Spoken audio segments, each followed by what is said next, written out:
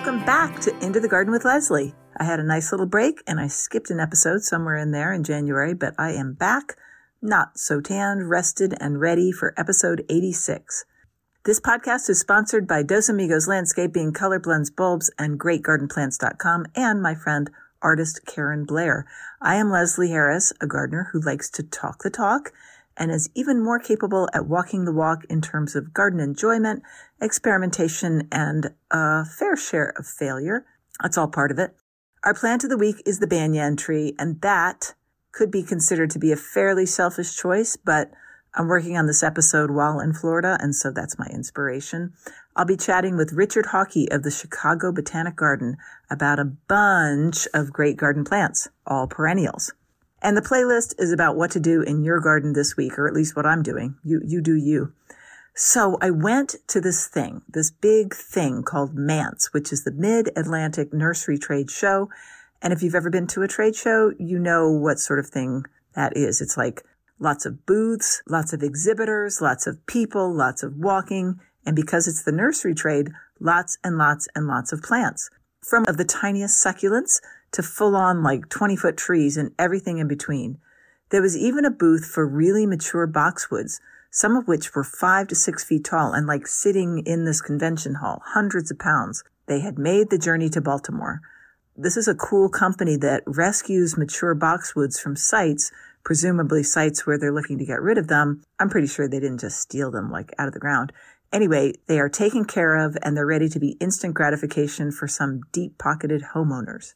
The company's called George Bridge Landscape Design. I'll put links to it and other things that I'm talking about in the show notes on lhgardens.com. Kathy Jentz, who has been on this podcast before, and me on hers, she of the Garden DC podcast, well, you can listen to her talk about the event much more and quiz me on my impressions of it as a new visitor. It was the first time I had ever been. So give a listen on the Garden DC podcast from, by the time you listen to this, from 2 weeks ago, if you are hungering for more information.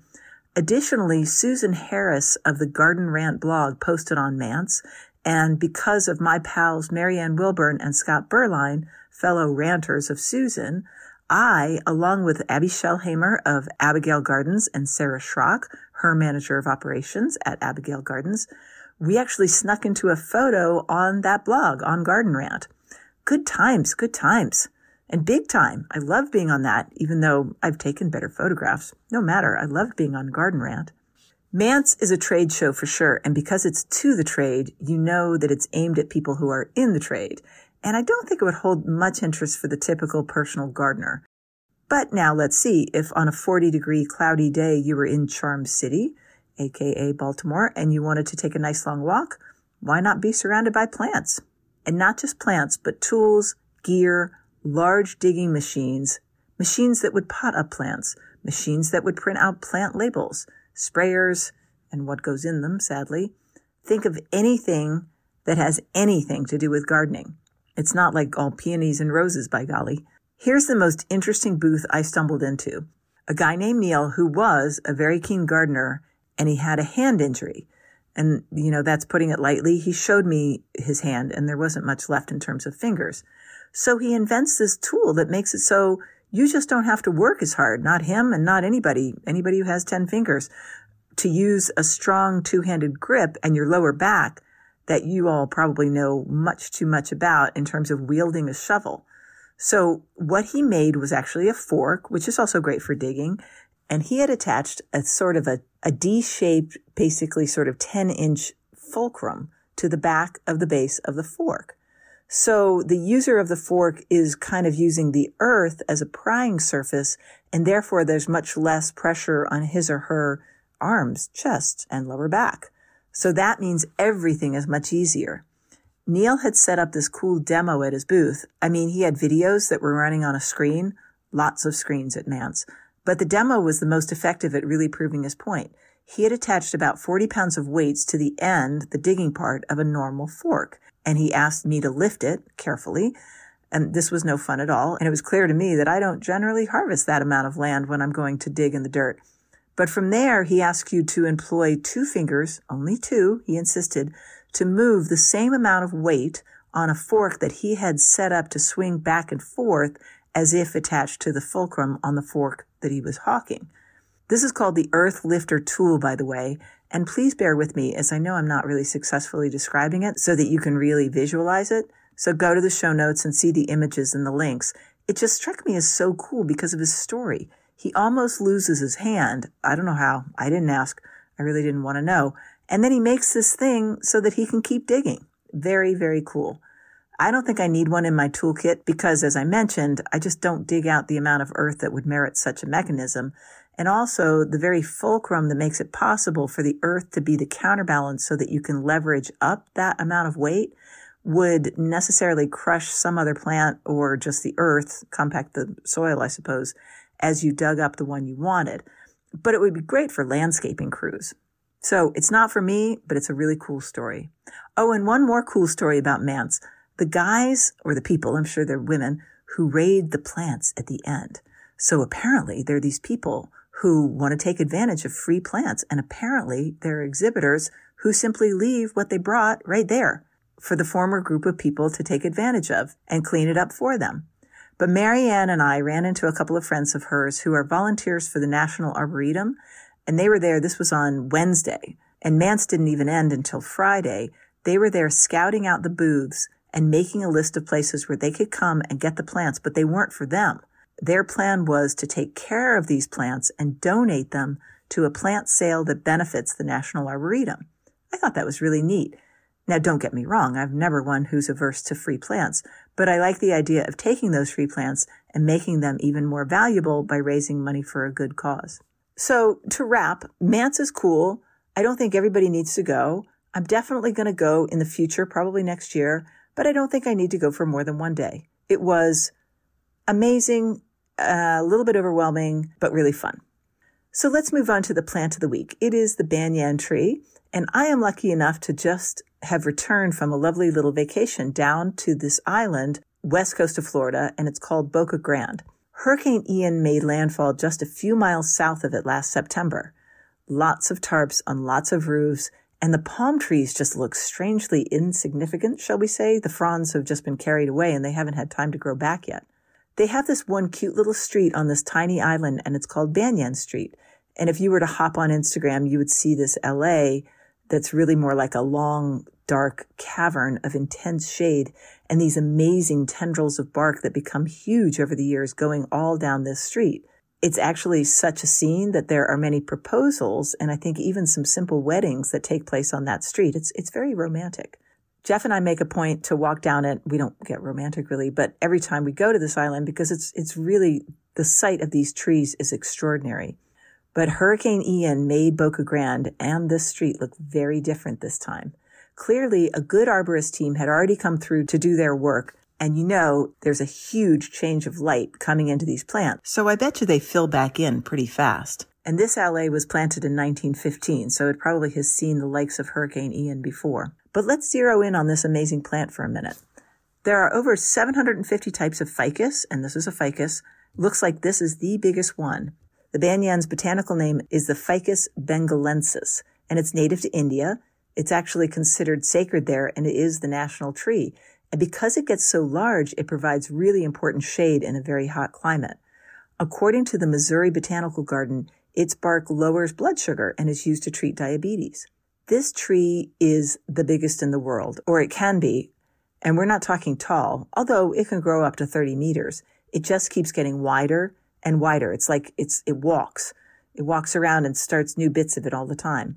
There's a rumor that it sheltered Alexander the Great's army of 20,000 men at one stage. Yeah, I don't know if I believe that, but never let the truth get in the way of a good story. Another source said 7,000 men, and that makes a little bit more sense. The largest known specimen of tree covers 205,670 square feet. And because I know where the converter lies on my Google search, I can tell you that that is over 4.5 acres. You could put a battalion or two in that space, I'm thinking. Now, most of us can't grow a banyan tree. This is tropical, but we can marvel at the wonderful and unique looking plant. And I thought I'd give you some fun facts about it. I got a lot of these from a guy named Mike Shanahan, who has written a blog called Under the Banyan and also a book called Ladders to Heaven. I don't think this is the Mike Shanahan who coached the Broncos, but hey, I could be wrong. I'll link to his work in the show notes. Banyan trees produce seeds and aerial roots, and both of these get going and can strangle the trees that are nearby them. Shanahan says they grow from seeds that land on other trees. The roots they send down smother their hosts and grow into stout, branch-supporting pillars that resemble new tree trunks. Banyans are a huge source of food for birds, bats, and small mammals, and of course they provide a ton of shelter. They're like the co-op city of trees. Hindus say that the Bhagavad Gita was delivered underneath of a banyan tree. There's a nice parallel there with the immortality of the soul and the persistence of the roots that become the trunks, I think. And lastly, the banyan tree has a unique relationship with a particular wasp, which is the only one that can pollinate it, and they've been helping each other out for thousands of years. What the banyan trees don't tend to help out, however, are those neighboring trees, because if the seeds from their figs fall on one, it basically strangles the other tree since its aerial roots go down and add to the colonization situation. They are literally called strangler trees, not the cutest of nicknames. So sometimes I get really cute and I say, plant of the week, give it a grow. But I don't really recommend growing this. I just recommend admiring them. Hey, my friend Karen Blair is a Charlottesville-based painter whose work is exuberant, abstract, and bold with color and shapes. And she takes commissions. And one of you listeners out there has been smart enough to send her photographs of your garden that you wanted to get onto one of her large canvases. Y'all go to the show notes on lhgardens.com and see examples and links to her work, and you're going to love it. Coming up, we're going to be talking with Richard Hawkey, who is somebody that everybody wants to hear from because of his plant trials and his vast knowledge on the different types of perennials and how they perform. He's eloquent, and you're going to hear some great things from him. But you know what? With this interview, it's a little below par in terms of audio for some unfathomable reason. I am sorry about this, but Richard is totally worth the slight inconvenience on your ears. You know, here I sit doing these podcasts all by myself, waiting to be discovered like Lana Turner in Schwab's drugstore. If anybody out there wants to volunteer to help me improve my audio sound, get in touch. I'm doing the best that I can. This one isn't the best. But here's Richard and me discussing his work and some of his favorite plants, which have become some of my new plants, and also information on an organization that you might want to know about called the Perennial Plant Association. Welcome back to Into the Garden with Leslie. Richard Hawkey has been with the Chicago Botanic Garden in Glencoe, Illinois since 1985, which is a long time. I'm looking at a man on Zoom who doesn't look like he's been working in any garden for that long, but I guess maybe the sunshine rays have been kind to him. His current title is the Director of Ornamental Plant Research, which means that he's all over the plant breeding, plant evaluation, and plant introduction of some of our favorite plants, which are perennials. And I heard him speak at the gardening conference in Asheville, North Carolina, that I keep talking about on this podcast. And Richard is another one of the Speaking of Gardening guests that I successfully stalked to come into the Garden with Leslie. I was fascinated by his talk, and I really didn't understand, you know, when you're in the nursery and you're like, well, this heuchera or that heuchera, I didn't really understand all the information that could go into this sort of thing, and he has it, and that's why I wanted to have him on. Welcome, Richard. Thank you for joining me today. Thank you, Leslie. It's great to be here. Well, good. So tell us, I introduced you so quickly, but tell us more about what you do and why gardeners would be totally interested in it. Awesome. Yeah, my current title of Director of Ornamental Plant Research is just as of January, but all those other eons before that, going back to 85, I did manage the plant evaluation program.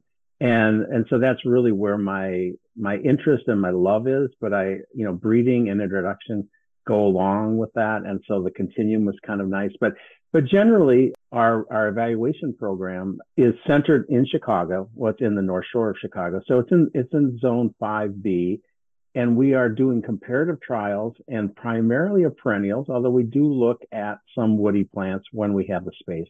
We've just enlarged our garden, tripled the size of our garden and our ability to evaluate more plants. And in that, we now have a little bit more luxury of space for woody plants. So we'll do a little bit of that. But generally speaking, again, a comparative trialing where we're collecting everything that we can find that's commercially available, growing them in a similar condition, and then basically comparing them. And out of that, you get I guess you get the greater idea of not only what a plant looks like, but how well it performs. And, this takes us way back to the mid 80s when heucheras were actually coming out sort of fast and furious at the time for a perennial plant group. And it was like, well, we don't, what, there's so many of them. Which what one are all is these good? plants? Yeah. What are all these? Why are there so many of them all of a sudden? And so interestingly enough, heuchera is actually what started the program we've been doing all these years. It was the group that was like, whoa, we can contribute here. We can grow all of these things and just see which ones, how they differ, how they're the same, which are better, which thrive, which don't, all of those kind of things that a gardener wants to know. And so we did that. And because of that, and because of the way that people viewed what we were doing, we wanted to grow. And of course, at the same time, the perennial industry was growing. So in the late 80s, we built the garden that you can see behind me. And that's our full sun evaluation garden. And that was built in 1989. So just 4 years into my tenure, again, thanks to heuchera in a way. And so over the years, we've looked at a lot of perennials in this garden, which is a full sun garden. And we've been able to let people know what we think are the best of the groups that we've looked at. And I was fascinated to hear that you really don't mollycoddle these things and you go for a long time. This is not one season of growth. Let's see how you do. Oh, maybe it was a good year. Maybe it was a bad year. Tell us about the timing and the conditions. Yeah. So when we started this, we did have a very robust discussion about timing. My boss at the time had recently come to Chicago from British Columbia, and he felt 2 years was sufficient. And I said, yeah, you need to spend 2 years here before you know that's not true, because no 2 years are the same. They might be in British Columbia, but they're not here. So we settled on 4, which we think is a good time. I think in some cases that's not enough. And in other cases, it's probably more than enough. But I think what's interesting, if I just digress for a second, I think what's interesting about that timeline, it worked really well for a very long time. The industry is moving so fast and furiously that 4 years can be detrimental to getting the information out about some plants, because in 4 years, they're just not there anymore. And not necessarily because they're not good plants, but just because something else has to have that space. But I'm not modifying. If I know a plant group really well, I might consider 3 years, but I'm sticking with 4 years. And then as far as taking care of the plants, early on, we hit on the idea that we should be doing this for the homeowner. Whether the nursery gets our information and they use it to decide what to grow or whatever, that's all great. And that's what we want to do. But ultimately, the end user is almost always the homeowner. And we think the average homeowner might water. we hope, right? We hope they'll water. We're fingers crossed that guy has a hose. Fingers crossed that, I know plenty of people who work in the garden centers, and there are plenty of people that come in and say this plant died. And what water? What's that? So but the idea is this is what we should do. So we early on started the idea that we don't do any deadheading, any staking, any division, no pest or disease control as far as chemicals are concerned. We have excluded deer and rabbits occasionally when it just was so detrimental. We're like, okay, we're going to be a little artificial here. But even that we've thrown out. We're now just put them in the ground. If they do well with the amount of irrigation we hope they're getting, and not excessively, but you can see, I think you can see in that image that our paths are grass, turf grass. And sometimes they do warrant more water than maybe the plant should get. But generally, we have modified our irrigation schedule to keep that to a very minimum. And then we do mulch for water conservation and aesthetics, and we do weed. Okay. That's, again, aesthetic. It is a public garden. It is accessible, as it is considered one of our display gardens. So we want it to look good. But because we don't deadhead and we don't do a lot of things, if that plant looks just nasty in June and July and August, it looks nasty. You're going to leave it there. Yeah, it's there. It's sitting there. And we do get questions sometimes. And like, this is poor gardening. Yeah, it probably is. But the fact is, that's our goal, is to not do a thing. And so we view the site also as an opportunity for anyone in it to do their own evaluation. So if you're going down the line and you're looking at a group of, I don't know, let's say salvias, and you're going, oh, beautiful, beautiful. Oh, that's a dog. And that's informing you. Of course, that's a moment in time, and we're doing it longer, so it's not just a moment in time. But the reality is, if someone's in the garden, they can quickly see that's not the one to get. And that, I think, can be helpful right then and there. Now, because it is, a garden where people have paid money to enter, and they're walking down your paths and they're seeing some dogs, some gruesome plants, have you ever considered just saying, well, clearly this would not do well in our trial. We don't care how not well it will do, and we will now be replacing it. Oh, yeah, definitely. So, I mean, there are plenty of times when we've just like, this has proven its case. It doesn't have to be here anymore. We also do temporary signage where we can actually put out a sign that says, yes, this looks bad, but this is why it's still here. And our evaluation gardens are very well signed with permanent signage as well as with temporary, so that people come in and understand it is a trial garden. Now, interestingly, our new garden doesn't look anything like this. It is still a trial garden, but it looks far more like a landscaped garden. And I think that's going to take a little extra work to get people to understand these plants are still under trial, because they're not laid out in a row and they're not side by side, and there's bigger quantities. And, it's because of the nature of the design of the garden that we couldn't do it this way. And I don't think it affects our evaluation. It just affects the interpretation of it. What you're describing is more of a Pete Adolf sort of look, sort of a meadowy thing. And how do the people who are looking at that, in effect, how are the people who are taking the data get into that garden if there are no paths? How do you wander around? It's actually a Peter Wirtz garden, who is a Belgian landscape architect. And if you know his work, he does a lot of structure with plants. So a lot of hedges, a lot of curvilinear hedges, sort of circular enclosed areas, this sort of idea of mystery as you walk through the garden. Well, in a more traditional Wirtz garden, you would see turf grass in the interspaces. That's where we have our bigger displays, but they're all separate. Oh, nothing's mixed together. So there's still the 12 hellebores of this type, and here's 12 others here. And it all depends on how big those inner spaces are as how much is in there.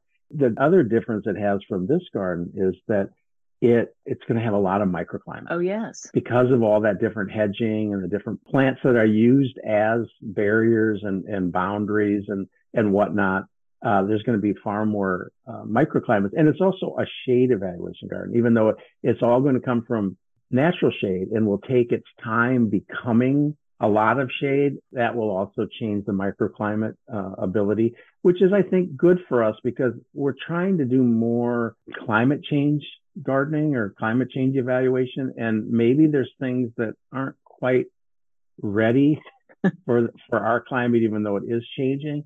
And that might be a way for us to protect it a little bit. We're not really keen on doing any, big machinations to get something through a winter. Okay.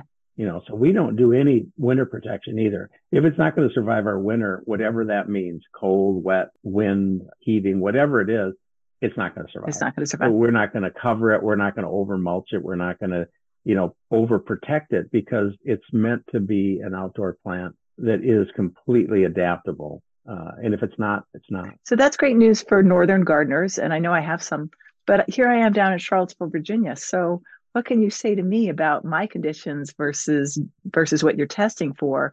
Does it translate at all, or can you even see from where you are if it would help somebody like me? I think over the years, what I've heard most from people who are in a different climate is they appreciate the way we go about it. The fact that it is, there's a procedure, it isn't just sort of whim oriented. We've gone through a process. We've looked at the plants. We've we've categorized their traits, their performance, all of that stuff. And they appreciate that this is something that is greater than just, it looks good in Chicago, which I do appreciate.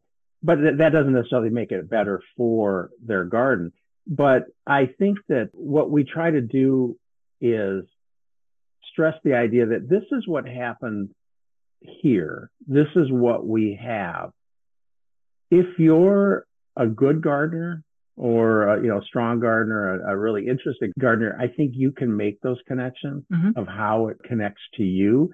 I don't think it's ever going to be a 1-for-1. Like if I talk about 50 plants, 50 plants are applicable to, like directly, oh, well, this is what we would see.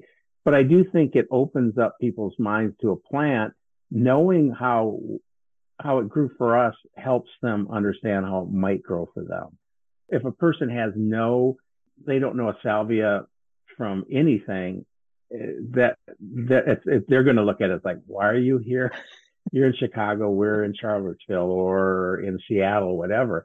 But I do talks all across the country. And although I get that question, I understand in the end, most people have gained something. And that makes me feel good because I don't want to just talk into the wind. Exactly. I can't tell you how excited I am to hear that news, Richard, because your presentation that I sat through is one of the more expensive hours that I've ever spent in my life. Because as you're going through this list, I'm ticking off every other plant, and it's a long list. And I'm like, well, I got to have that one. And I got to have that one. Yeah. And it was, and so far so good. I mean, obviously that was in August. I did my shopping in September, but I'm particularly taken, speaking of heuchera, with that wild berry. It had just coming, and it came in the mail, and it already looks really robust. Yeah. What I have seen, the luxury, I'm not sure that's the word, but maybe it is, the luxury of having looked at plants for 38 years. And through that course of 38 years, many of the same types of plants who've just gone through a lot of evolution, is that I feel very comfortable saying that so much of what you find now in heucheras, the really latest stuff, is so much better than the early stuff. And that's not absolute on either end, but I think that there's been the breeders are smarter. They're more thoughtful. I'm not sure what it is. But I see that with coneflowers. I see that with heucheras. I see it with other things where there are just better plants now in those groups than there were back then. And I think a lot of that comes with listening to the fact that, another heuchera failed. Yeah. I mean, at some point you're like, okay, what can we do so we don't hear this so often? But here's the other side of that. If I could be so bold, is that, first of all, I always feel kind of a little guilty that I've made people create a greater shopping list. But the bottom line is it's plant information out to people that maybe they're just not aware of. It's kind of interesting to me because I get that question a lot. Well, how is this applicable to me? I don't think I've ever asked Tony Avent that when he's in Chicago. Oh, right. You know what I mean? Yeah. He's presenting his list. And pick anybody across the country, John Greenlee from Cal. I'm picking and choosing what would work for me based on my knowledge. And so that's kind of how I view it. But they don't have to step up and say anything. No one asks them because they're not coming from an evaluation point of view. They're coming from a great plant point of view selling point of view. And selling and all that kind of stuff. If my listeners don't know who Tony Avens is, he is the plantsman behind Garden Delights, and that is it's one of my favorite nurseries down in North Carolina. But he's growing all these things in North Carolina, and that's not even me. That's 7B, and I'm 7A. So yeah, good point. Yet he grows a lot of things that we grow perfectly well as well. I mean, we have a lot of his stuff in our gardens, in our trial, in our gardens. And that's my example is there to point out, if you know plants, if you know about plants, if you're interested in plants, you'll connect the dots, even if it isn't a 1-for-1. Yeah. And so I do think for us, plant information, getting out plant information is the bottom line. Early on in my career, we were just blithely going along, adding all these plants in, looking at them and loving them. And then one day it just hit me. It's like, yeah, this is a great job. But someday somebody's going to say, what are you going to do with that? And that's when I realized you got to publish, you got to speak, you got to lecture, you got to teach, you got to do all that stuff to get that information out to people, whoever those people are, whether they're professionals or amateurs, but to get that information out there. And, we can inform a lot, but ultimately it's up to the end user to see, does that work for me? And I've had people who tell me, I tried that, it just didn't work for me. Yeah. And then I've had other people say, we grow that really well. It's too bad you had such poor luck with it. Well, we can compare notes then and figure out, well, why did it work better for them or vice versa? And the same thing can happen in your own yard. I mean, I have that Aurelia Sun King, and it's that 5x5 mass, thankfully, right next to my back kitchen, deck. But I've tried, I'm like, okay, great. Now I will propagate this or buy a few more and stick them in here, there, and the other, because they light up the wood so well. This is a lime green perennial. It's a herbaceous perennial that dies down in winter, but it's a fantastic sort of 7-month plant for me. And it's been a disaster in other parts of the same 0.8 acres of land. So you never know, right? Yeah, you don't. I mean, one of the more recent examples that I use when I'm describing that is Spigelia marylandica, the Indian pink, which is that wonderful native plant with the long red tubular flowers with the yellow or chartreuse star-shaped opening on the end. And they're so beautiful and they're so desirable. And the hummingbirds love them and blah, blah, blah. But I tried those repeatedly in my garden at work, that in my shade garden, the original shade garden that's just gone now and been replaced, with no luck. I mean, they just wouldn't do. And it's like, I'm giving them what they want. What's not happening? So that garden disappeared, and I was suddenly, I've got Spigelia that was going to go in that garden, but it's gone. So I just put them in full sun, blazing hot, unpleasant, thrived. Those things came out of the ground. You couldn't stop them. So you never know. It was like, who would have guessed? That's absolutely not what any literature says they wanted. Yeah. And I was giving them all the good stuff they wanted, and they didn't like it. So it's hit or miss. It's hit or miss. And I think that's part of what I get to do that maybe might be a little expensive for a home gardener. I do get to trial. I do get to try them multiple times. Everything gets at least 2 tries. If it fails, it's worth it to me. I think especially if we had anything to do with it, like we did not put that in the right place, or we didn't water that, we let whatever had happened, then I will try it again if it failed. If it succeeds 2 years and fails, 2 years is enough. Okay. I don't go back and try those. Yeah. Unless I'm just nutty about the plant and I just want to keep looking at it, then I'll do that. But I can't do that for all 1,200 different types of plants that we have in our tribe. That's how many you have at any time? 1,200 different types. Yeah. Wow. It's a big program. It's a big program. Yeah. And it also, by the way, includes that green roof that you can see behind me on that building. That's also part of our evaluation program. So extremely sharp drainage, because I know I heard you say that you have a high water table in the regular evaluation place, and then you've got this new shade thing. So lots of good different conditions. A lot of different conditions. Yeah, you're right there. You see the lake. We have 90 acres of lake on our property, and the lakes are there because we're on a very high water table, and it's reclaimed marshland. They tried to farm unsuccessfully, and it just became no man's land. And so we did move in here and move land around to create a system of islands. So the lakes are super important, and that's why even that building behind me is on stilts, because it floats because the water table here is so high. Wow. And so do you compute that as you're evaluating a plant? Do you say, okay, well, maybe we try that one more time on the roof garden or in better drainage or whatever it is? You do that? Yes, we do that. And so if we only have one place to put it and we put it there and it doesn't do well and we have a place to try it elsewhere, we will. Sometimes I do things on the green roof because I'm just pushing that envelope, because we don't really, when we first started the green roof, we really didn't know what would be absolute. So things that I had in the ground plane, I would then say, well, let's duplicate that up there. Things like baptisias, and discovered although Baptisias will grow on a green roof, the hybrids excel on the green roof because they have that hybrid vigor and they just have a faster growth rate and become bigger quicker than any of the species. They just excel up there. I mean, like you put them in the ground, the next year they're like full size. Wow.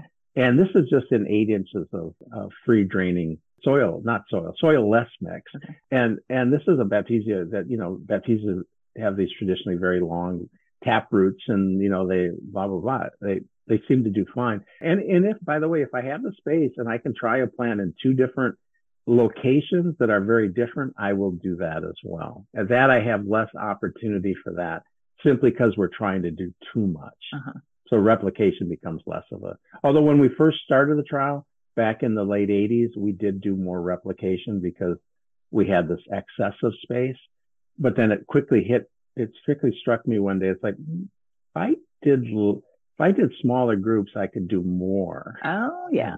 And now we're there. Yeah. The garden behind you, that circle you see behind me in this image, the first trials out here, there were just 5 genera, and every plant in each one of the plants that was out there was in a square of 16 plants. Oh, it was stunning, but now they're in rows of 5. Okay.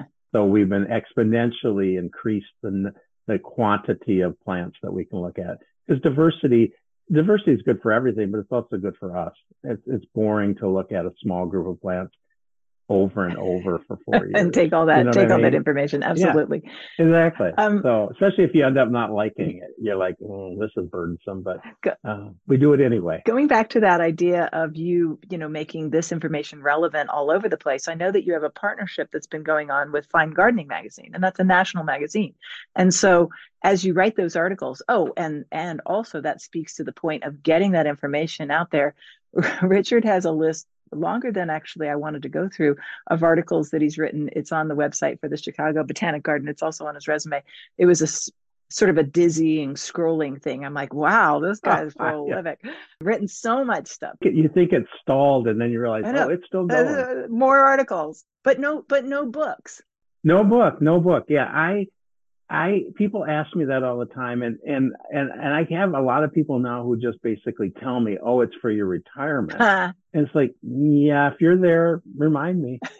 I've never had a super great desire to do that. Part of it for me is I'm most comfortable with what I do. And so a lot of times people say, will you write about this? Yeah, that's not really my thing. I'm going to have to do a lot more work to get a uniqueness to that. Someone brought up something the other day that I found kind of intriguing. They said, well, maybe you should partner with Alan Armitage on his next update of his book. I was like, how do I propose that to Alan Armitage? His is the Bible. His is still the Bible, perennial Bible. Yeah. His newest edition is not that old, and he's talking about another edition of it. And anyway, so it came up, but I don't know. I've not ruled it out. Now, I have been approached over the years by people to write books.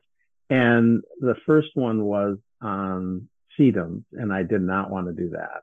And the next one was on coneflowers, and I did not want me permanently attached to coneflowers.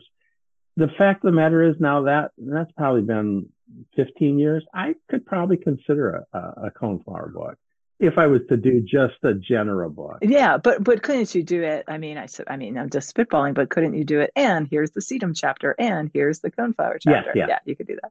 And they would be, yeah. And that's the thing. So I think that the book, if I wrote a book, it would be based on, just plants that have survived a trial. Okay. And I think that's where I feel a little insecure about their whole plant types that I've just avoided. Because you don't like them? Because they don't work here. No, because they don't work here. Okay. So it's like, we've really never done bulbs. And I feel like, but then I'm like, well, we can narrow this or widen it as much as we need to. So I think based on, trying to do an all-inclusive book based on trialing, it might not that doesn't cover all the plants that it should cover, but maybe it doesn't have. No, maybe it doesn't. Maybe you just start with your top 10, make that such a Googleable list. Richard's top 10. Yeah. So it's not off the books. I haven't set a retirement date, age or date, by the way. So I don't really know when that's coming, but maybe it is something I consider doing in my I'm sure retirement. people would look forward to it. So, looking back to the Fine Gardening Association, you've been at that for quite a few years now, and it's really helpful. And that also speaks to the evaluations that you do up in Chicago can really be met with, great enthusiasm and welcome by gardeners all over the country. So, tell us about that association. Working with fine gardening has been a really pleasant and a good experience. It's also been very, I think, hopefully beneficial to all gardeners out there who read our information, but it's beneficial for me to get that information. It's a vehicle and it's a group that I might not have reached as fully if it wasn't through fine gardening. But this started 12 years ago. This was a 2-year project, meant to be just 2 years. I committed to 2 years, and then we were going to move on to something else. But we've been doing it for 12 years, and there's no end date at this point. So it tells me, first of all, fine gardening isn't going to keep including me if they don't think it has value to their readers. Right. And their readers actually tell them it has value because it's often among the top articles in their reader surveys. So people do appreciate it. As we talked about earlier, I mean, everything we look at may not be a one-for-one on all these different parts of the country, but it invigorates people to look beyond what they might know and look at something different and see if it might work for them. So it's opening their mind. At the very least, if you're looking at, 3 types of Vernonia in the nursery and you're like, well, which one? Then that information can be available to you if you're up to date on Fine Gardening Magazine. Exactly. And by the way, fine gardening allows us to sort of rehash a trial we've done and include new things that we've done since the original trial, but also allows us to preview a trial I've not yet formally reported on in plant evaluation notes, which is our in-house publication that's available also on our website. So it's an opportunity of us for talk about plant groups that we're excited about, but we haven't finished yet. Yeah. And the information that you're gathering, it's so great to get it out. So as I mentioned, watching Richard speak was an expensive adventure for me, but a really good one because I was so excited to say, oh, okay, so that Agastache and not that one or whatever it was. So because I'm a little bit selfish and it's my podcast, we're going to go down through the list of plants that I have bought, and I want to get his take on how I did. So the first one that we mentioned already was the Wildberry heuchera, and as I said, it came in the mail and is already gangbusters. So we're good on that. That's one of the deep purple ones. I was always an obsidian or purple palace lady, and now I'm Wildberry. I'm a Wildberry lady. You're right. It is purple. Yeah. Very purple. It's not, burgundy or bronzy. It's purple. It's a cool color. Yeah, it's not a warm color. How about that Allium lavender bubbles? I'm excited about that one because I already grow Millennium. Yeah, so lavender bubbles is the main difference. It has a darker flower and flowers a little bit later than Millennium, but its main, I think the thing that might make people better able to tell the two apart, it has a blue-green twisted leaf. So whereas the Millennium has a very flat leaf, this is twisted. Now that sound, again, it's going to be one of those kind of, is that a nerd thing? Like absolutely. Someone who likes plants going to get that. I saw them earlier this summer at Walter's Gardens, and they had them in side by side. By the way, a whole field of them, and side by side, and they are very distinctly different. Even though I could see if you weren't paying attention, you might be able to think they're the same. But yeah, it's a great plant, a good strong plant. It's a good one. As I mentioned earlier with breeding, I think we're going to start seeing. It's not just about competition. I think there's a level of better. What's the word I want? Like just better quality. I think breeding is they're being pushed to do better, not just put out something new. Yeah. Yeah, better longevity, better. Yeah. I don't know, whatever it is that we're looking for. It doesn't flop. It doesn't get mildew. It flowers longer. All those groovy things that we love. How about I've got the. You kind of laughed when you said this in Asheville, but I did this. The Geranium Boom Chocolata. Yeah, Boom Chocolata. I've now said it twice. I said it in public for the first time in Asheville, and now I've said it again. it's kind of in the same vein. If you're familiar with Victor Rider or Midnight Rider, there's a couple others with the with a purple leaf. It doesn't stay purple the whole season. This is in that same vein, but I've grown all those, and this is by far the most vigorous, the most predictable, if that's the word I want, where it's like I know what's coming. Uh-huh. With Victor Rider and Midnight Rider, I don't know what's coming because it's not in the same place it was the year before, or It's like really tiny but really healthy, and then the next year it's really big. So this one has been very consistent. So it has a nice dark bronze burgundy overlay on the leaf, and it's a lacy leaf geranium, and then those purple blue flowers above. Now, the only thing I would say about this plant versus something like Roseanne, which kind of flowers all season long, is this one does have a period where the deadheads, the twigginess of all the flowers that just sit right on top that plant can look a little shabby. Okay. And that's maybe the point where you're like, okay, maybe I should shear this. Mm-hmm. I don't believe, after years and years of watching plants, I don't believe it's going to rebloom any better if you shear it. I think it will rebloom. It reblooms anyway. Because you all would not have sheared it at the trial. Right. We don't. But by the way, I did say that earlier. Now, we have in our time done specific deadhead testing where we've deadheaded half of a group and left the other undeadheaded. And I would say that the general consensus in the trial doing that for multiple years, by the way, because everything we like to see multiple times, was there was no significant increase in rebloom on a deadheaded plant. Huh. You just saw the flower better. It looked like there was more flowering because you're not competing with all that dead stuff. Right. And so we would find the level, the quantity, the percentage, whatever way you want to look at, was pretty much exactly the same. But we haven't done that with everything, but we've done that with a lot of things.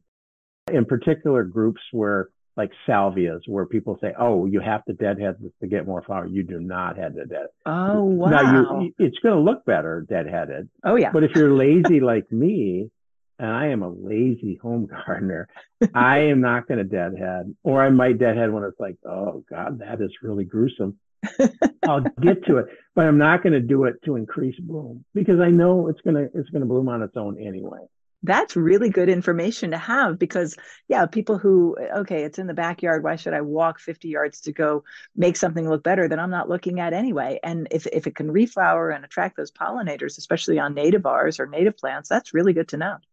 And that it kind of goes back to the end user. And one of our end users of our information are contractors. Yes. Not the home gardener. And they don't want a plant that they have to put a lot of effort into in a client's garden or a landscape.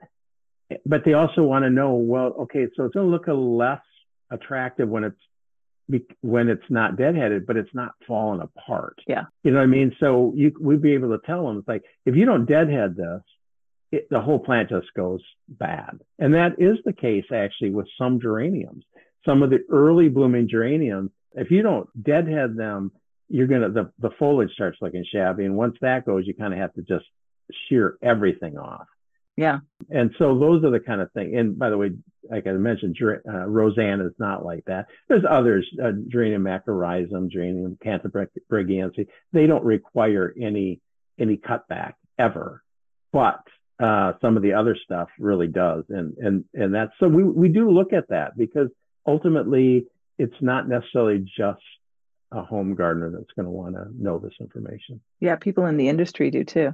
Okay, So let's move on to one that doesn't have such a silly name, Chocolata. Boom Chocolata. So I am very jealous of people in Charlottesville who can grow pink muhly grass. So that's the Muhlenbergia. And you mentioned one in the talk that is better than, I guess, what I'm trying to grow because it's called Undaunted. It has actually a very dignified name. And I am very excited about the possibility. Can you tell us about it? Yeah, so Undaunted is a Plant Select introduction. And Plant Select is a introduction program in Colorado. And I think primarily they're looking at native plants.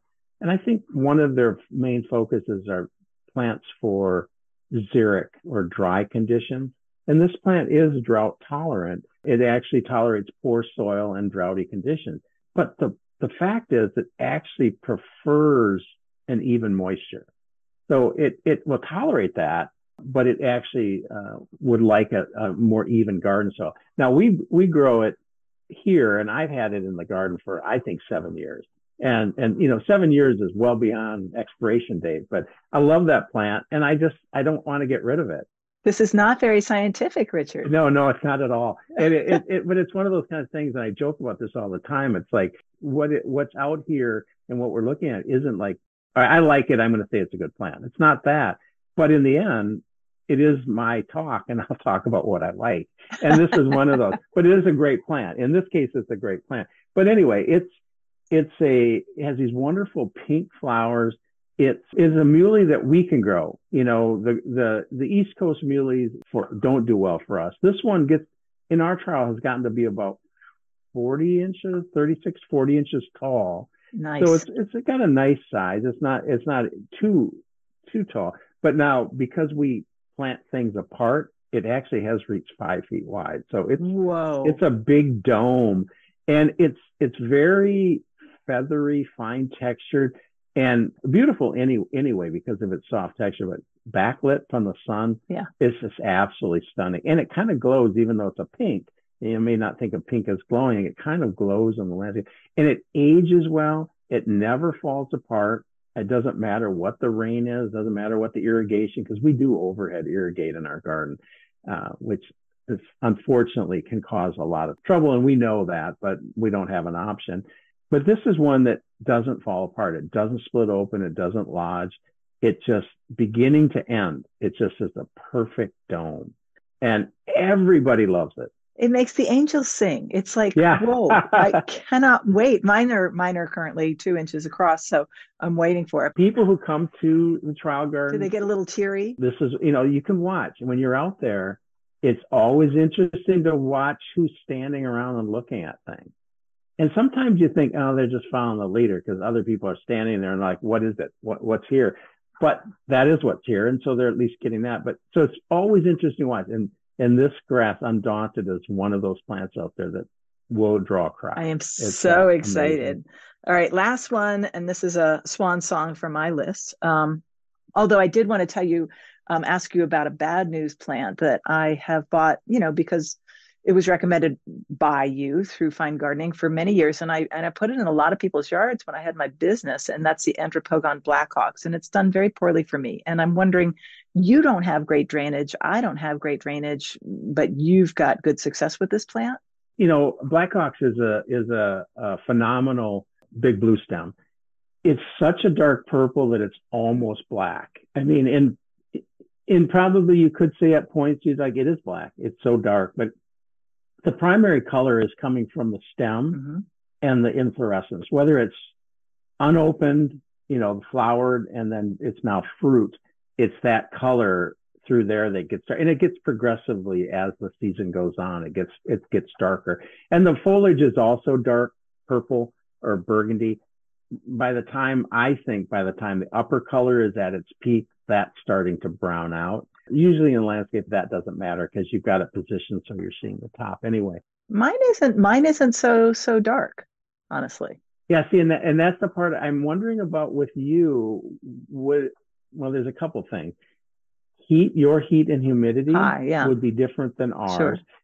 I have a poor clay, poorly drained at times, clay soil, so it's heavy. Mm-hmm.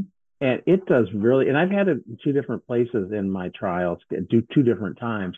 It has done exceptionally well, and that color you can count on. Yes. Another thought I might have besides the heat and humidity is I'm wondering, as I do all the time, I'm a little bit of a cynic. Yeah. So I kind of wonder if maybe a little more than a little. Anyway, that are they selling you the right thing? Exactly. Is this a seed source that they decided to call Blackhawks, or is it something else?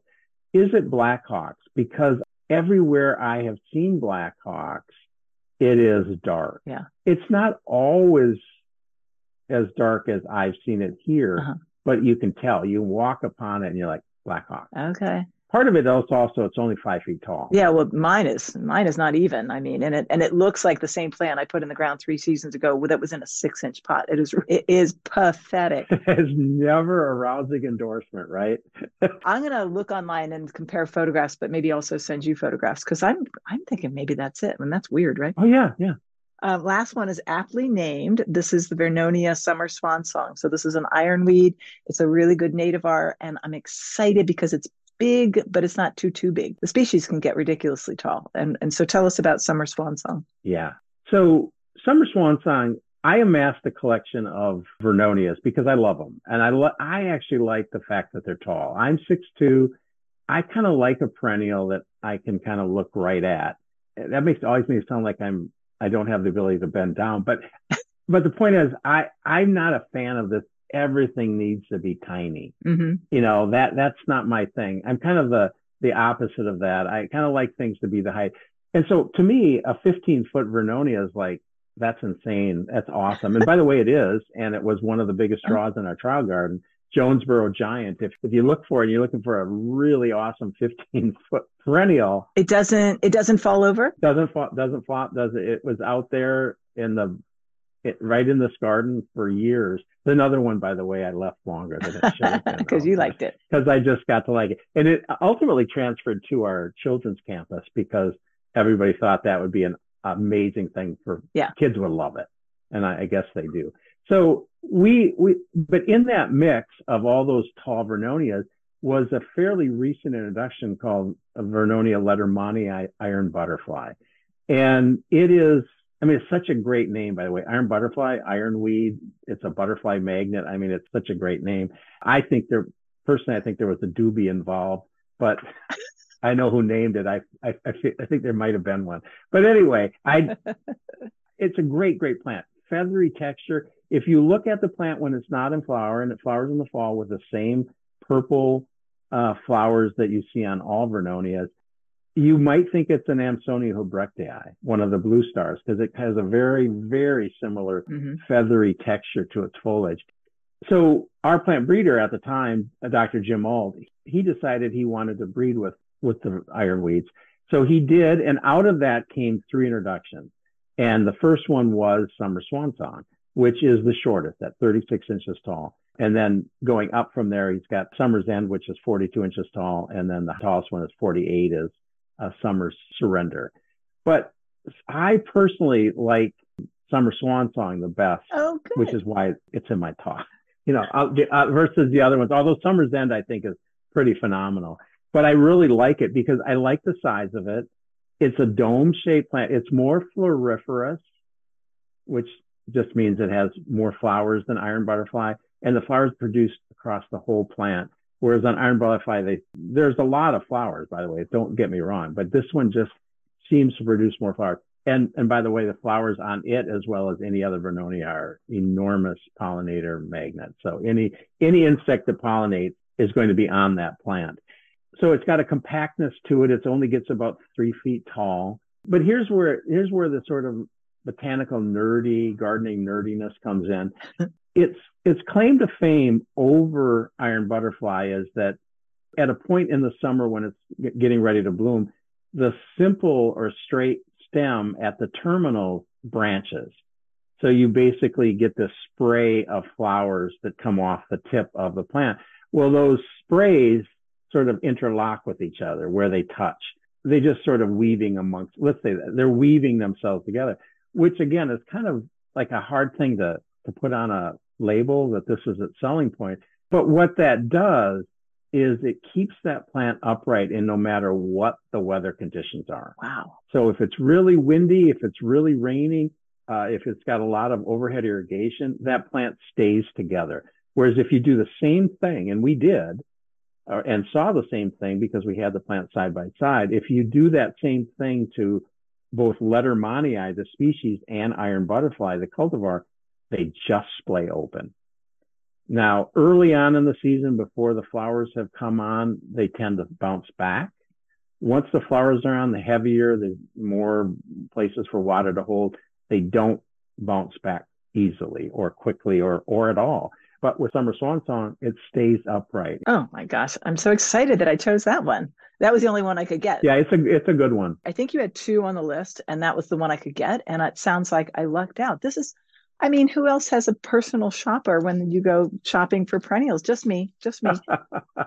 Richard, this is so fun. I want to touch on one more thing before we say goodbye, and that is you are the president-elect of an organization that some of my listeners probably don't know about. It's called the Perennial Plant Association, and it's geared a lot toward the industry, and a lot of my listeners are not in the industry, and yet it's open to the public somewhat. Will you tell us about it? Yeah, so the Perennial Plant Association was founded in the early 80s by a group of perennial enthusiasts, kind of nutty plant people, who said, this is a group that needs more press. And to be honest, I mean, when I came to the garden in the mid 80s, hardly anyone grew perennials. I started going to Perennial Plant Association National Symposia in 1986. And it was a pretty small group of people, but it has grown a lot. And then the industry kind of downsized and it's downsized, but we're on the up again. Our membership has grown quite well in the last 2 years when other organizations have lost membership. But it is a professional organization. It's meant to bring together perennial plant enthusiasts, but also professionals. So nurseries, garden centers, growers, all level, wholesalers, retailers, gardeners, professional gardeners, botanic gardens, all that, researchers, educators, all of that makes up the whole thing. But we also do have a category for just interested people who just love perennials and want to learn about perennials and be in the mix of people who know a lot about perennials and love to talk about them. And, and we do a lot of education across our various regions. Some regions are bigger than others, like the West is huge. The Central region, which is part of the Midwest, is huge. But then we also got a Mid-Atlantic and a Northeast and Southern and Great Lakes regions. And within those regions, we do regional education programs that are always open to the general public. And we do get a lot of attendees from just general public. Master gardeners are a big part of that. And then every year we do a national meeting that moves around. This year, it was in Lancaster, Pennsylvania, and it brought together, I forget it was something like 600 people who love perennials, and a lot of education, a lot of great talks, tours to nurseries, tours to private gardens, tours to botanic gardens, at least 4 days. And you can lengthen that to 5 if you want to do the other stuff of just intense plant stuff. And so it is a wonderful thing. And, and one of the other things we do every year, we name a perennial. It's voted on by our members, and we vote on it. We agree on it. It gets nominated, then it gets voted up. And if it becomes a perennial plant of the year. Nice. This year, it is little blue stem, Schizocurium scoparium, the species as well as any cultivar. It's kind of different for us, but we decided in the end, it's like the species in general is a great plant, but every region might grow different cultivars that are better for them. So it allows those regions to promote the ones that are really good for them. Next year, we just announced it's the Rudbeckia American Gold Rush, which is an amazing, amazing perennial. So yeah, I will be officially the president of October of next year. We'll see. It's a great organization. I don't know if they know what they're getting themselves into, letting me manage them. I'm sure you'll do a great job. But I do believe that, my love and my experience and my interest in perennials has brought me to this point after all these years. And it's an organization I feel very strongly about as a good institution. And the people, there's some of the best people I've ever met in my life are in this organization. just, people who come to these meetings, people I've known, and I've become great friends with them. Well, that speaks volumes. It's a great, great. Well, I'm so glad to have you speak on it because I think, a lot of my listeners are keen gardeners and they could look into local events if it's a possibility for them. And I'll put links to all that information on the show notes that go with this podcast episode. Richard, I am so appreciative of the time you've taken to walk us through the trials and Awesome. Why it's important to look at all these things. And thank you so much for your information. You're welcome. Always happy to pass on information, whether you ask for it or not. You're so generous. We'll be right back to talk about what's going to be going on in your garden this week. Welcome back into the Garden with Leslie. Are you ready to create the garden of your dreams? GreatGardenPlants.com is here to help. With over 800 plants to choose from, you'll find exciting new varieties as well as old favorites. Their website makes plant shopping easy. You can use filters to figure out zone, light, color, and more. And once you're ready to order, they let you select your own ship date at checkout, so your plants won't come the very day you decided to get out of your frozen climate and visit a coconut island. And if you're worried about shipping plants in the mail, just don't worry. They arrive in great condition, but they are guaranteed. And as a listener of this show, you can save 10% on your first order with the code GardenWithLeslie. So visit GreatGardenPlants.com and shop with the code GardenWithLeslie and get some, great garden plants. Richard's list of plants was so fun, and he does a lot of public speaking, so if you ever get a chance to hear him, go do it. Besides hearing about all the plants, he has fabulous slides, and so you'll get to learn even more. And those zillions of articles that he's written for fine gardening and otherwise, I'll link to those in the show notes. And I'll put photographs of the ones that I'm falling for right now, all the ones we discussed in detail. Also, a link to Peter Wirtz, who is the designer of the new part of the trial garden.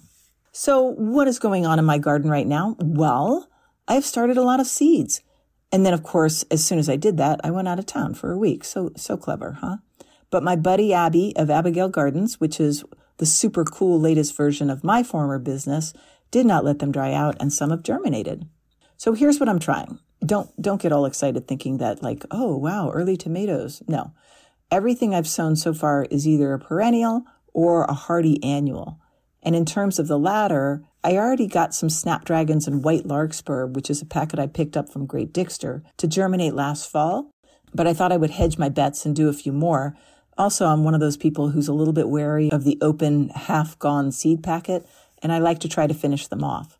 What else have I done? Verbena bonariensis. This one, kind of a silly choice for me because it self-sows willy-nilly in my garden. And yet I had the seed packet. Somebody gave it to me, I guess. And I had the potting medium. So I thought, well, let's have a little clutch of them that I can actually control. You're going to go here, exactly where I say. So that's my idea behind that verbena. Okay, I'm going to tell a little story, and it's sort of at someone's expense, but not really. It's my mother-in-law. She is an incredibly intelligent and well-read woman, but she has a funny way of mixing up the pronunciation of some words. So if you know the verbena I'm talking about, it's the really tall one that's so airy and it can grow at the front of the border, even though it's 3 or 4 feet tall. The adjective is bonariensis, which refers to its place of origin, which is Buenos Aires. So bonariensis makes sense. It's a wonderful see-through plant, pollinator, and self-sower. Anyway, dear Betty, my mother-in-law, calls this plant Verbena brontosaurus. And I know it's not even that funny, but now that you've heard it, you might not be able to unhear it. And I hope you think of my dear 98-year-old mother-in-law and that special name she has unwittingly shared with me and given me great joy over the years because, I don't know, it just makes me laugh. The Verbena brontosaurus. Neither she nor her baby boy, my husband, listen to this podcast, so I think I'm okay to share this. Mary, don't tell. Mary's my sister-in-law. She's a master gardener, and she does tend to listen. So hush on the brontosaurus. Okay, what else? Every time I go to England, which I did last summer, I get all jazzed up about delphinium, which I've never really been able to grow. So hope springs eternal, and I got this packet called Yankee Mix. Perhaps if I treated delphinium more like larkspur, just like an annual or maybe a 2-season plant, then I could get some more joy out of it, right? Right. Just say yes and we'll move on. My pal Marianne Wilburn and I both brought home packets of opium poppy from Great Dixter, and we decided that we would write to each other if we were slammed in jail by the customs officials. But that didn't happen, so I'm sowing those. I have never been good at growing poppies. And do you know that feeling of, wow, everybody else can grow poppies, so I must be a crap gardener? One of the mysteries for me is that you're always told to sow them where they're going to go. But my garden is so cram-jammed, I can't keep an eye on them just by emptying seed packets in the snow, like some people so romantically allege is the right strategy. So I've sown them in my little takeout food containers, and I have some germination. It seems to me that if I just wait until they get a second set of leaves and very carefully tease them out into a bigger pot, or more probably where they actually want to go because they definitely don't like to be moved, then I think that's better than just dumping packets of seeds around the place. The success of that practice has resulted in exactly 0 poppies in my garden, so let's change it up. This is the Papaver somniferum or somniferum, and the common name is the opium poppy, and I swear I'm just interested in the flower. That's the truth, officer. Next on this list is a packet of echinacea, which is called yellow ombre, or is it amber? I don't know. This was given to me by, I don't know who. So I think I've mentioned that I'm more of a pink and purple and white, cool colors girl, but I'm happy to have some buttery yellow in my garden. And that is what this echinacea appears to be in some internet photos. Disturbingly, in others, it's a strong athletic gold. Still, I had the seeds. I sowed the seeds. We'll see what goes on. And lastly, I had a few of the Yorktown onion that my Instagram friend Susan Carter had given me, I think about a year ago. I had never met Susan until she tapped on the door just a couple weeks ago before a basketball game. She was in town to visit her son, and I was so pleased to meet her and her husband in person, even though we couldn't visit for very long. Anyway, I was relieved to hear that she actually has a pretty hard time germinating these seeds herself. It seems it just likes to do its own thing over there where she lives in Yorktown, Virginia. It's a self-sower, but if you try to interfere, apparently it just doesn't like that.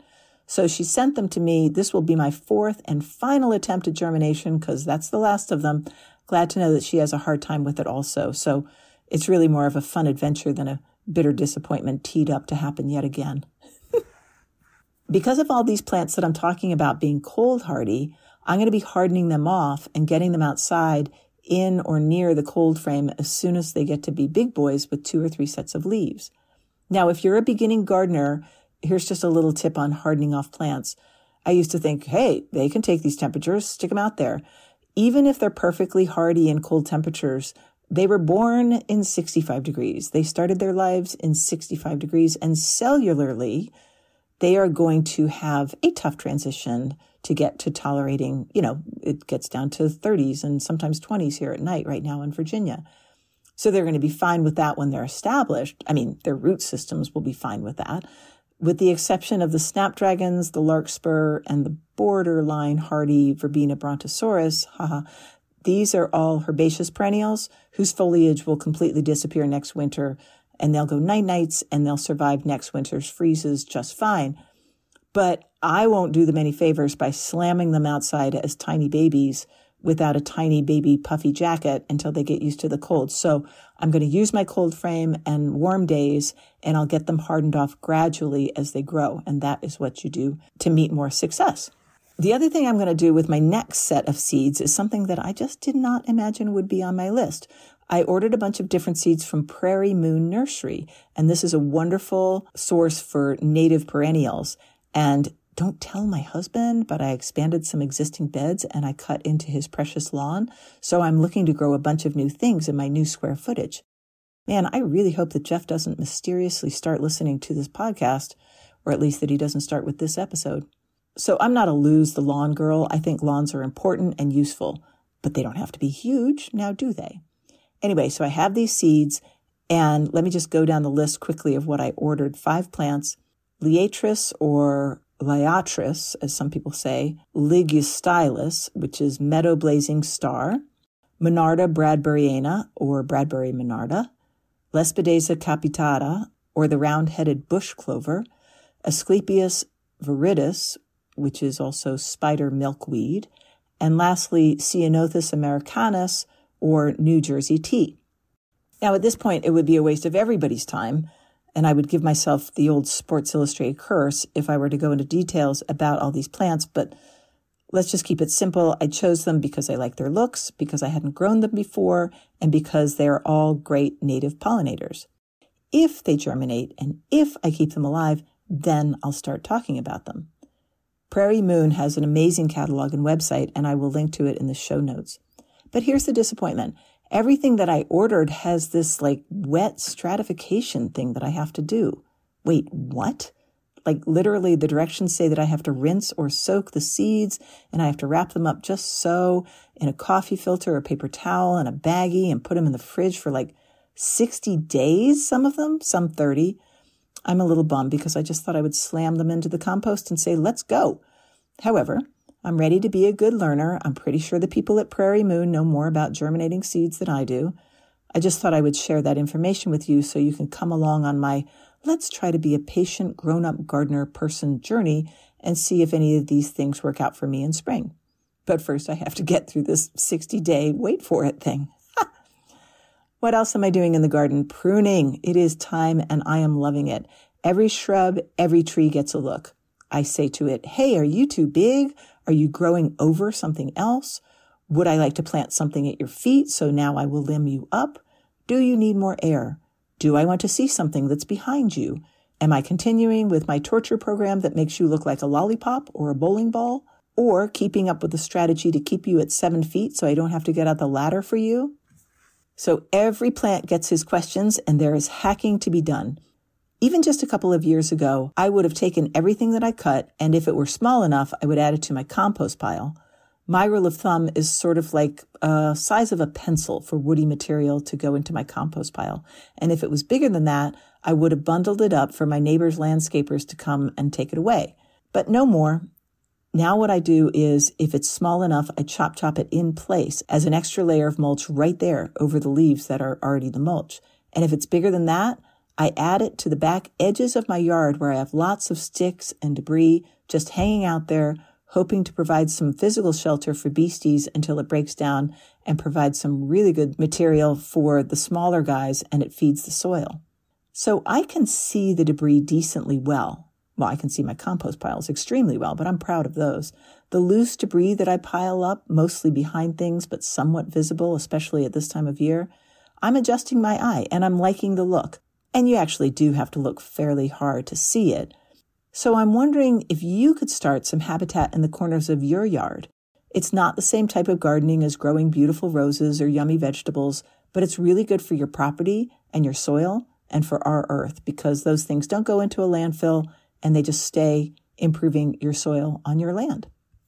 The last thing I wanted to mention is feeding the birds. I only have 2 feeders going this year, but I have them perfectly positioned to see them well right outside of my kitchen, and I'm really enjoying them. Now, when they're empty, and this is new for me, I get them down and I give them a quick clean with a little bit of Clorox and water and a scrub brush, and I dry them and I get them back up again, clean and full of food. You know, there are these avian diseases that you just don't want to risk spreading around. I mentioned a few weeks ago a podcast that I heard. It was a guest of Margaret Roach's on her podcast, A Way to Garden. That was her December 10th episode with Julie Zachfus, and it was very informative, and it has inspired me to clean my feeders. She said once a week. I'm just going to do it when they're empty, which is, I don't know, once every 1 or 2 weeks. I linked to that episode in the show notes back then, and I'll do it again if you want to go back and listen to that episode on A Way to Garden. It's incredibly informative about feeding birds in your garden. So if you're new to this show, I tend to mention something that I've listened to or read in this section called the playlist, just in case I can curate some information that we might not all have time to find in our busy lives. A lot of the times it's a podcast, but not always. I tend to refer information that interests me, and I feel like it might be useful for you, dear listener, either to get a condensed version of that information or to get you started off in the right direction to get more information on your own. And I often mention Joe Lample's podcast, Joe Gardener. It's a really good one, and he has great guests. His latest one, or the latest one that I listened to, is about bonsai, and it's really interesting, but here's my take on it. Bonsai is intensely, acutely, extraordinarily, and according to the expert guest that he had on, prohibitively difficult. I sort of thought it was something you could fiddle around with, and I've had a couple of little things myself that I've plucked out with varying degrees of success. But according to Joe's guest, this man named Bjorn Bjornholm, the message was sort of like, don't bother. But he does teach courses. But he told of how it took years for him as an apprentice just to understand how to water these things properly. It was let's just say that it wasn't the, hey, let's all give it a go type podcast. It was more like this is an art form and it takes years to master, so maybe you don't even bother. All right, I'm probably exaggerating a little bit, and he does touch on the basics of beginner bonsai art, and he has some useful suggestions in terms of potting medium and what plants to start with. Juniper, in a word, and Japanese maples are pretty easy. But from there, the whole thing goes rather steeply and somewhat discouragingly up toward an unattainable level. So if you're interested in bonsai and you want more information on how you can't do it, I'm just kidding, you can do it. But it sounds tough. I'll put the link in the show notes. It was definitely interesting, tiny bit strange. I felt like, let's just say that I didn't feel totally encouraged, but I definitely learned. I basically learned how I will never be good at this. No, I'm just kidding. Bjorn Bjornholm even offers courses, and for beginners even. So I do recommend the podcast. Hey, I'd like to mention all the lovely people who contribute to Into the Garden with Leslie on Ko-fi. There's a link for that on my website, and I love these donations because I don't like working for free, basically. So keep them coming, and thank you so very, very much to all the people who have donated in the past. Some of you can just donate one time, but right now I'd like to mention by name all of the monthly subscribers who give me a little bit something each month in return for this podcast that I put together, and I really appreciate their contributions. And they are Leslie Galener. I hope I pronounced that right, Leslie. Even if you spell your name with a Y, I still want to pronounce your name right. Khaki Pearson, Daryl Mathers, Catherine Dugan, Kim Villarreal, which in America might be Villarreal, but anyway, and Mary Wright Baylor, Liz Hayes, and Gina Sullenberger. I always mention my sponsors, of course, and you all are my sponsors in your very generous and private way, and thank you so much for your help. This was fun. If you have any questions, comments, corrections, please reach out to me. I am Leslie Harris, LH at Instagram, and my website is lhgardens.com. I'd like to thank our corporate or more corporate sponsors, Dos Amigos Landscaping, Color Blends Bulbs, GreatGardenPlants.com, and my friend artist Karen Blair. By the way, Color Blends is still happening. It's a third-generation bulb company offering top-size flower bulbs directly to ambitious residential gardeners and landscape professionals at wholesale prices, and they are still having their 20% off sale while supplies last. And I just looked just this minute, and yes, there are some bulbs, and yes, you can still plant bulbs. I named this show Into the Garden with Leslie because I'm really into gardening. I want to get you into your garden, and I will see you next time.